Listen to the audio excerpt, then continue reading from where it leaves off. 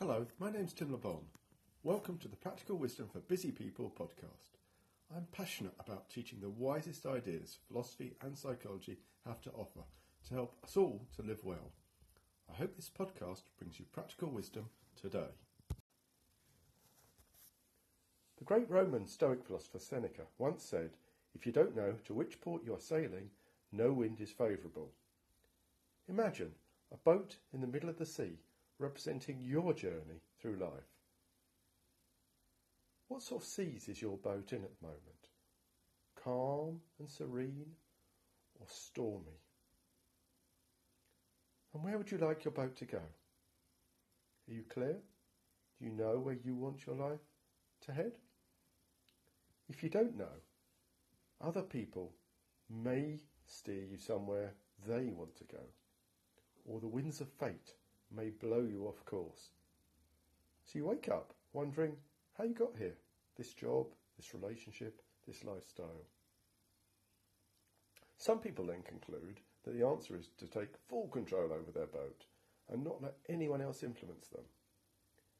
But if you end up steering the boat in the wrong direction, working on the wrong life goals, you may live an independent but unhappy life.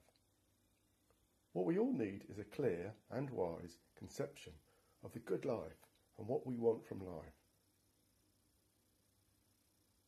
So reflect for a few seconds on what matters most to you in life, on your key values. Good relationships, happiness, making a difference to the world, achieving things, being the best version of yourself. You might like to jot a few things down, or just say a few of your key values to yourself.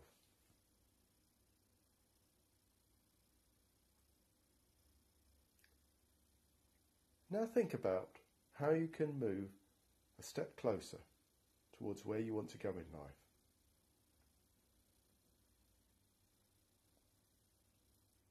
When you're deciding what to do, how should you respond? How can you live consistently with your values?